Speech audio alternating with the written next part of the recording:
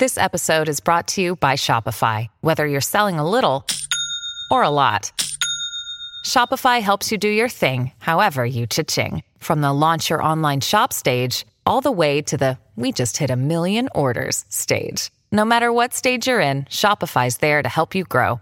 Sign up for a $1 per month trial period at shopify.com/special offer, all lowercase. That's shopify.com/special offer. Hey, Art Curious listeners. Before we start, I want to give you a heads up that I have a brand new ebook out. Have you ever wanted to learn how to do what I do and create a successful podcast of your very own? Let me help you. In Podcast Perfection, the right questions and tools for starting a winning audio show, I take you step by step through the process of planning and executing your own audio show. This book is only available for purchase on Amazon, or you can read it for free with Kindle Unlimited. So check it out. Search for Podcast Perfection on Amazon right now and make it yours. That's Podcast Perfection on Amazon. The beginning of the 20th century was a glittering time of hope and innovation. In the decade before the First World War and in the midst of technical advances, such as the development of the telephone and the first automobile, the globe felt smaller and better than ever before. It also set the stage for what was one of the golden ages of art, particularly in Paris, that glamorous capital of all things cultural, where writers such as Ernest Hemingway, F. Scott Fitzgerald, and Gertrude Stein hobnobbed and debated ideas with painters like Salvador Dali, Georges Braque, and many others who filled the bars, cafes, and salons, working and discussing politics with their idyllic fantasies of what art could be. Thinking and dreaming big was the norm, and collaborating and sharing in each other's concepts and victories was too. But there was a shadowy side to such sharing, where friendships and support could morph into jealousy and competitiveness as the drive to become the best took ultimate control. It is within this sparkling Parisian backdrop that what is probably the greatest rivalry in art history played out. What is modern art, and what could it be? Some people think that visual art is dry, boring, or lifeless. But the stories behind those paintings, sculptures, drawings, and photographs are weirder, crazier, or more fun than you can imagine. And today, we are completing our series on the great rivalries in art history with two biggies of the 20th century, Henri Matisse and Pablo Picasso, and their competing ideas about the future of art. Welcome to the Art Curious podcast, exploring the unexpected, the slightly odd, and the strangely wonderful in art history. I'm Jennifer Dassel.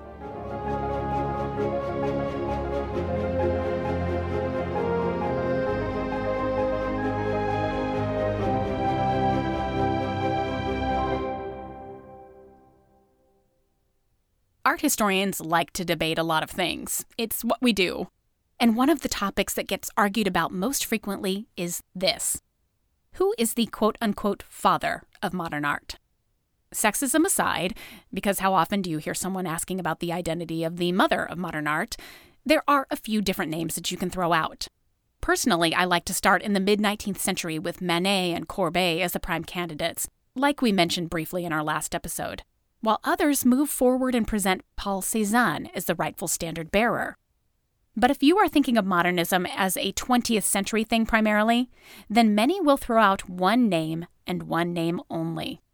Pablo Picasso. Picasso, that crazy bald Spanish guy who loved striped shirts and made paintings where people's body parts are all mixed up. That's what you know, at the very least, if you know art, even just a little bit. But there's just as fervent a fan base for Henri Matisse as the father of modern art, that bearded savant whose concepts of color paved the way for artists decades after. Many passionate lovers of modern art will fall to one side or the other of the Picasso versus Matisse debate.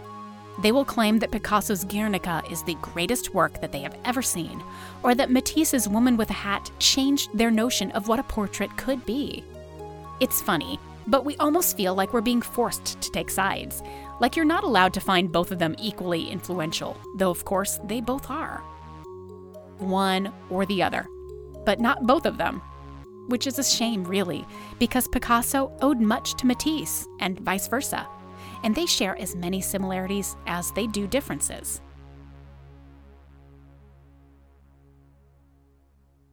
Pablo Picasso is the younger of the pair, the enfant terrible who arrived on the art scene with a giant splash. He was born in 1881 in the Spanish town of Malaga to a father who was himself an artist, so Picasso, of course, had a leg up in the art world there. Early on, he was considered to be a child prodigy, whose art training naturally began as a child at the hands of his father, who always proclaimed that his son's first word was lapis, or pencil.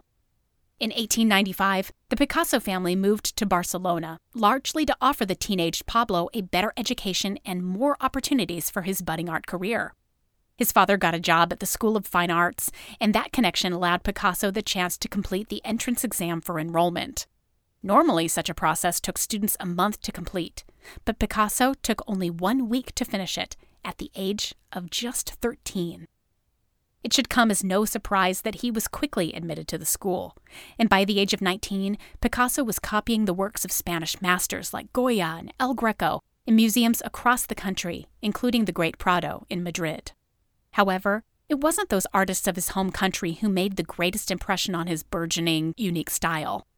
The men who influenced him most were Paul Cézanne, the great post-impressionist, and Henri Rousseau, whose so-called primitive painting style was like catnip to the young Picasso.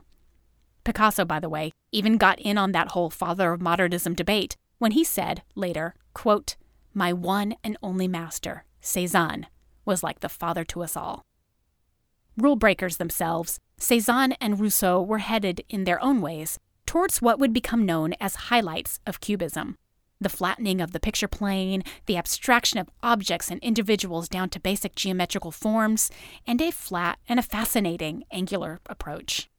But, like Rousseau and Cézanne before him, Picasso was finding it difficult among the formal art settings of Barcelona to have his work accepted and admired.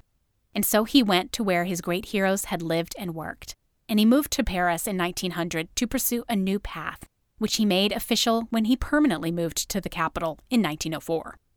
By the time Pablo Picasso arrived in Paris, there was another painter who had begun pursuing a new career path there, with a similar intention. Henri Matisse was born on December 31st, 1869, in Le Cateau in the Picardy region of France. Unlike Pablo Picasso, though, Matisse had no familial connection to the arts, and it was, in fact, far from his young mind, and he intended to become a lawyer all the way into his 20s. In 1880, Matisse moved from Le Cateau to Paris specifically to get a head start on his legal career, and while he was there, he decided that he needed a little diversion, something fun to break up his study of dry law texts. So he began to sit in on drawing classes at a nearby school, and he began to fall in love with it. By 1891, he abandoned his plans and studies for a legal career to pursue his new passion for painting full-time. While it may be hard to believe now, given the radical and avant-garde work Matisse remains famous for, he received strenuous, rather formal art training at fairly traditional conservative institutions, like the Académie Julian or the École des Beaux-Arts.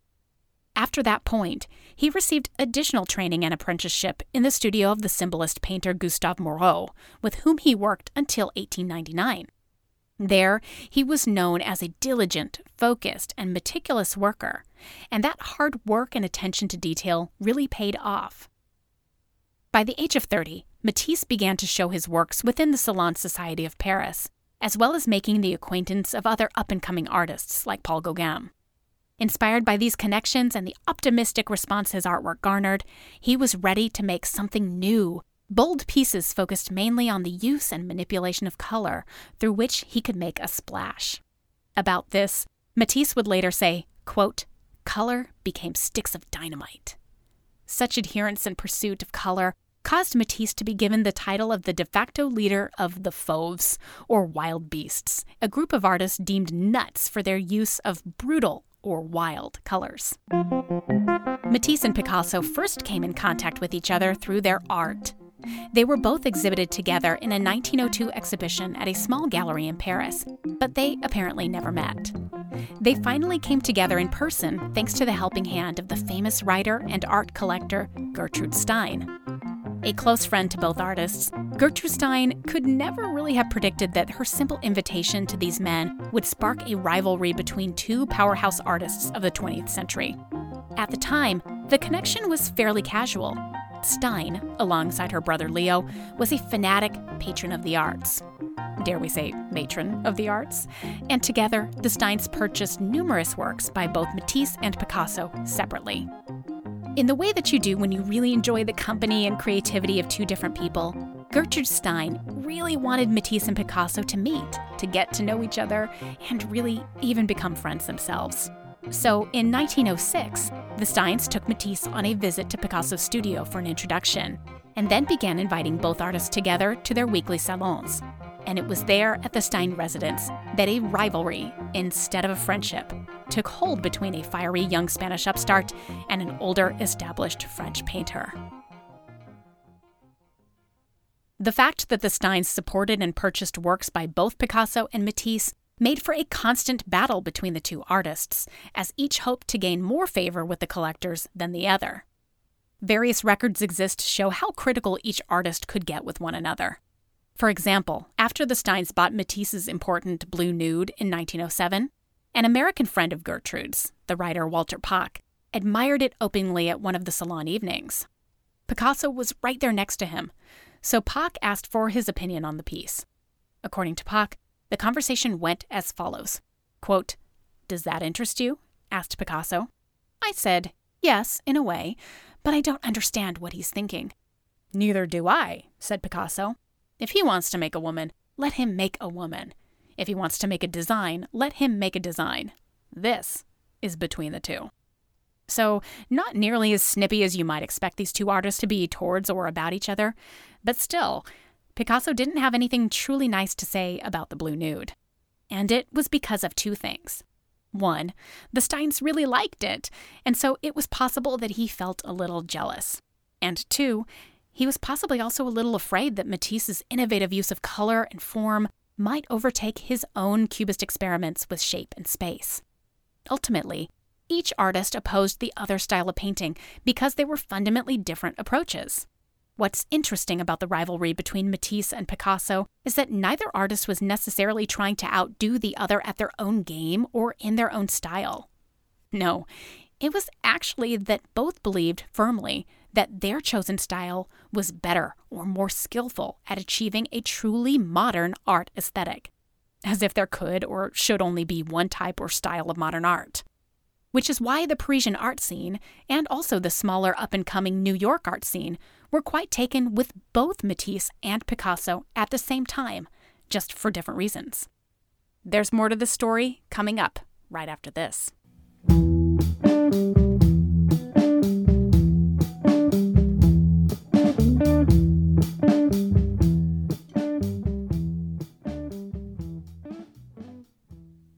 Summer is the perfect time to dive deeply into topics that already interest you or to find something totally new.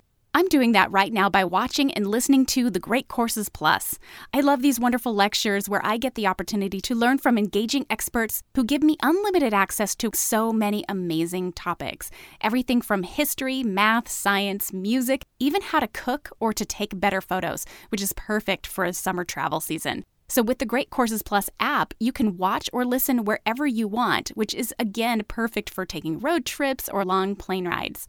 This time I'm recommending checking out their course on the great artists of the Italian Renaissance. This is one of my favorite periods of art, and there is so much to learn. The artists and masterpieces that defined the Italian Renaissance and inspired the next 500 years of Western art. You can learn everything about artists like Michelangelo, Botticelli, Leonardo, and others who created these incredible works of art during the political and religious turmoil of the 16th century. This is the perfect course to get started with, or of course you can choose from any of the options on the Great Courses Plus. So right now, my listeners will receive a free trial of unlimited access to the entire library. So sign up now through my special URL to get started. That's thegreatcoursesplus.com/art.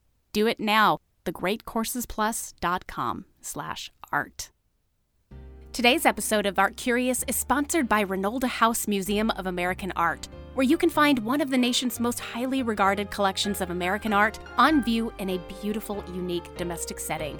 The restored 1917 mansion of R.J. and Catherine Reynolds, surrounded by gorgeous gardens and peaceful walking trails. As a North Carolinian, I've enjoyed numerous visits to Renolda, especially over the last few years, and I've got to say that not only is it a place to see world-class art, but to do so in such a breathtaking and charming setting is truly a wonderful experience. Upcoming exhibitions include Dorothea Lange's America in fall 2018 and Hopper to Pollock, American Modernism in spring 2019.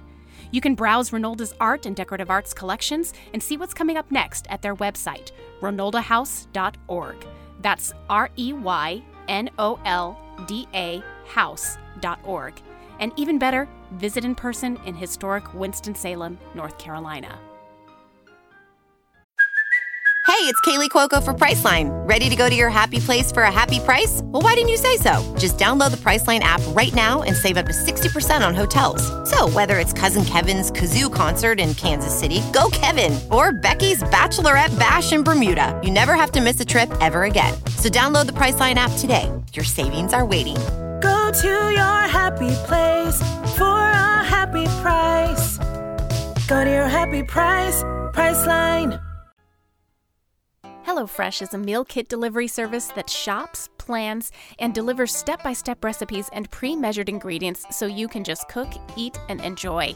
There are 3 plans to choose from. There's the classic plan, veggie, and the family option, which is definitely of interest to me. So with the family plan, you can make family dinners fuss-free with HelloFresh's picky eater, kid-tested, and approved recipes.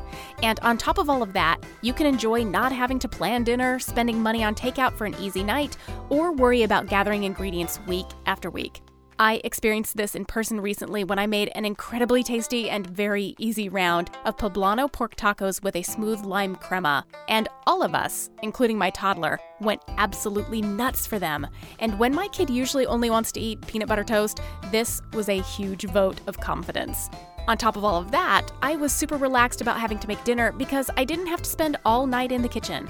All HelloFresh meals take around 30 minutes or less to get to your table. So spend less time meal planning and grocery shopping each week and get that time back to do more of what you love, whether that's hanging out with your family, watching a movie, or listening to a podcast like this one. Get delicious, filling meals delivered right to your door every week for less than $10 per serving, plus free shipping. And for $30 off your first week of HelloFresh, visit HelloFresh.com/ArtCurious30 and enter promo code ArtCurious30. Make cooking something you actually want to do when you get home from work and get $30 off your first week of HelloFresh. Visit HelloFresh.com/ArtCurious30 and enter promo code ArtCurious30.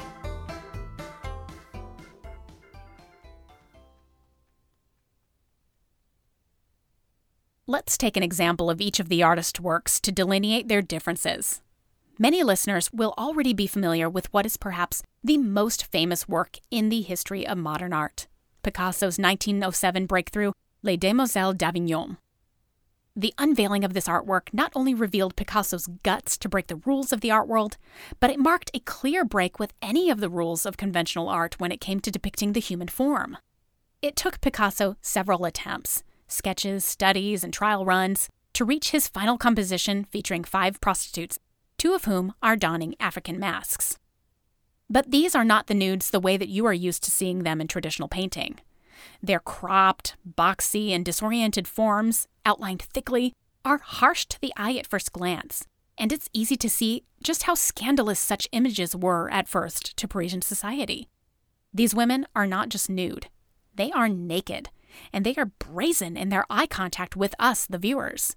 One woman crouches down, perhaps even wiggling her hips, a starkly seductive act, next to an incongruous still life of a Cézanne-like fruit bowl. These women are daring us, even teasing us with a cold, appraising stare. They are the descendants of Manet's Olympia, but taken to the next level.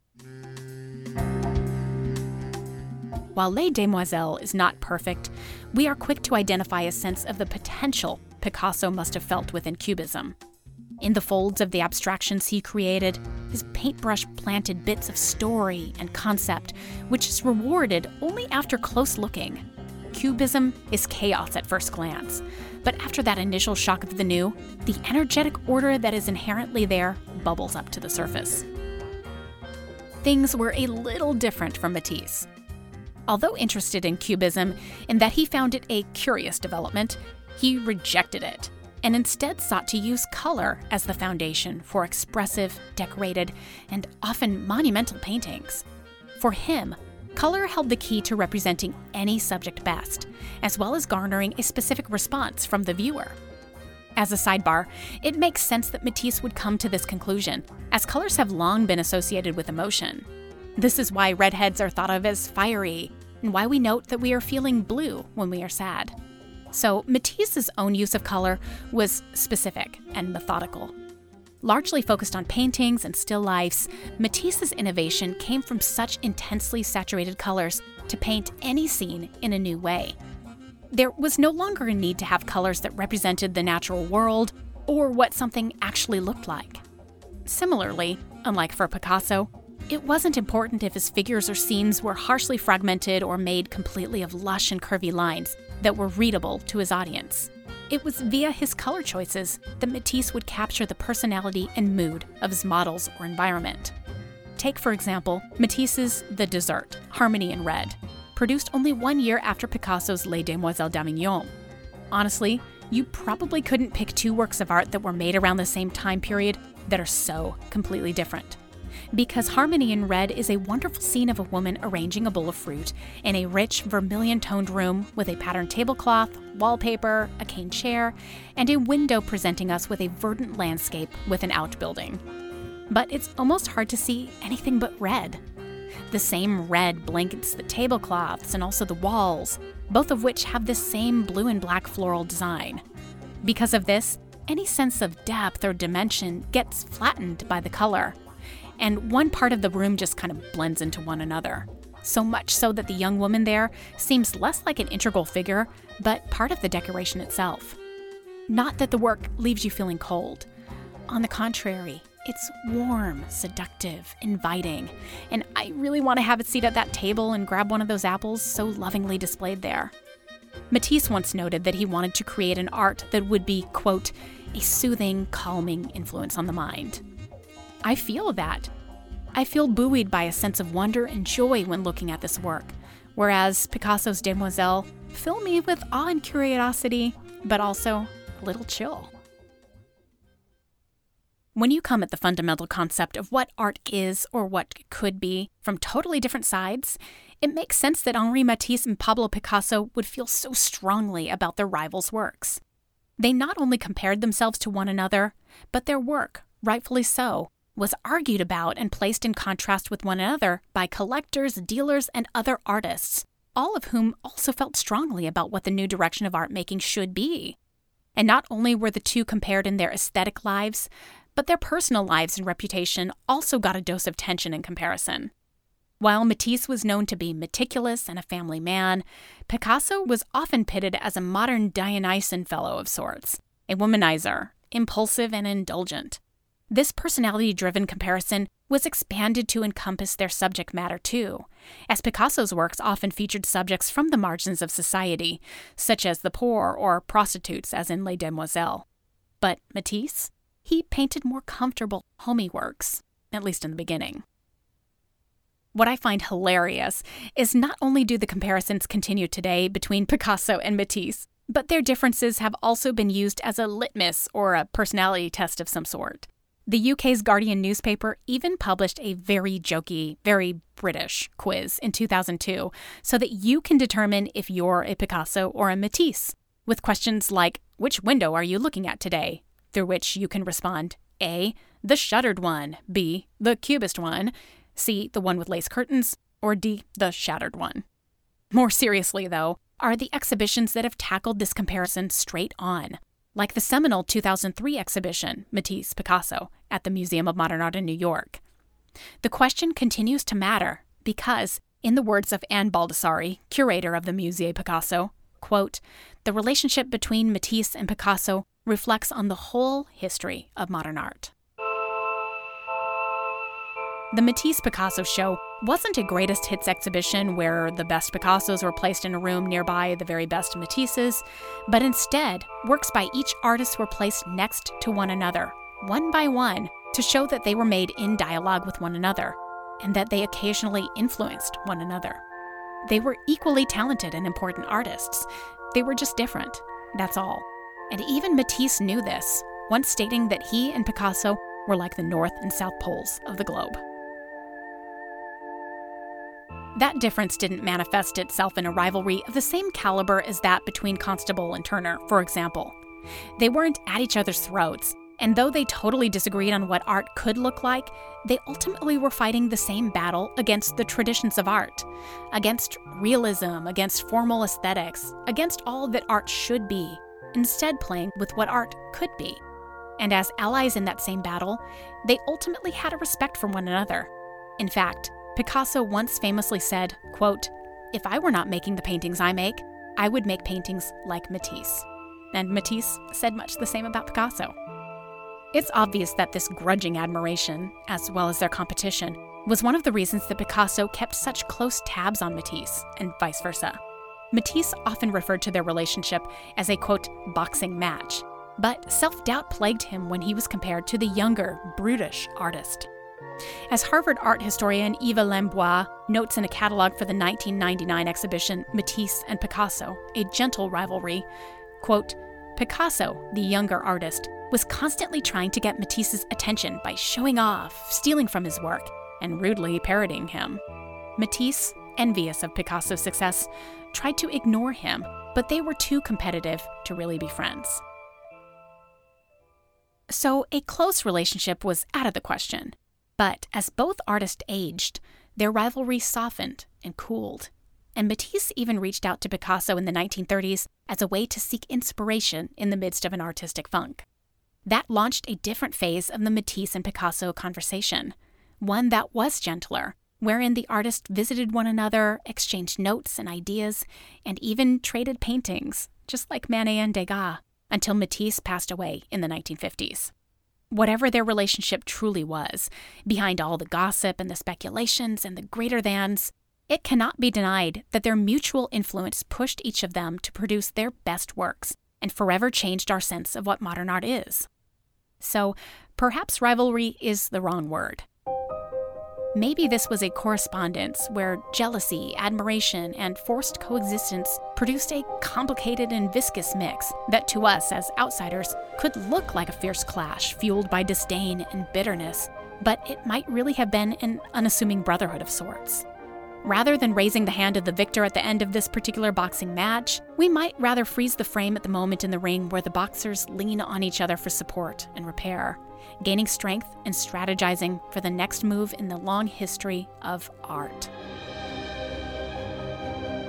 Thank you for listening to this episode of the Art Curious podcast, the final in our third season of Art Rivalries. This episode was written, produced, and narrated by me, with additional research and writing by Stephanie Pryor. Our theme music is by Alex Davis at alexdavismusic.com, and social media help is by Emily Crockett. Our production and editorial services are provided by Kabunki, video, content, ideas. Learn more at kabonki.com.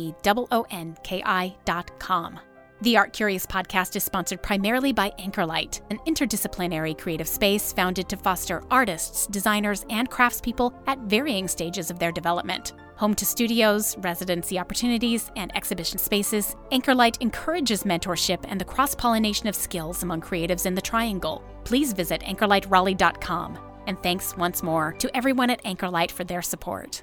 The Art Curious podcast is also fiscally sponsored by VAE Raleigh, a 501c3 nonprofit creativity incubator. This means that you can donate to our show and it is fully tax deductible. So follow the donate links at our website for more details. And as always, you can go to that site for more images, information, and links to our previous episodes, artcuriouspodcast.com, or find us on Facebook, Instagram, and Twitter at ArtCuriousPod. And don't forget to subscribe and review us on Apple Podcasts so that we can share more art history with more listeners. We are already hard at work on researching and writing our 4th season, if you can believe it. So we will be posting updates and release dates later this fall. Check back in a few months as we continue to explore the unexpected, the slightly odd, and the strangely wonderful in art history.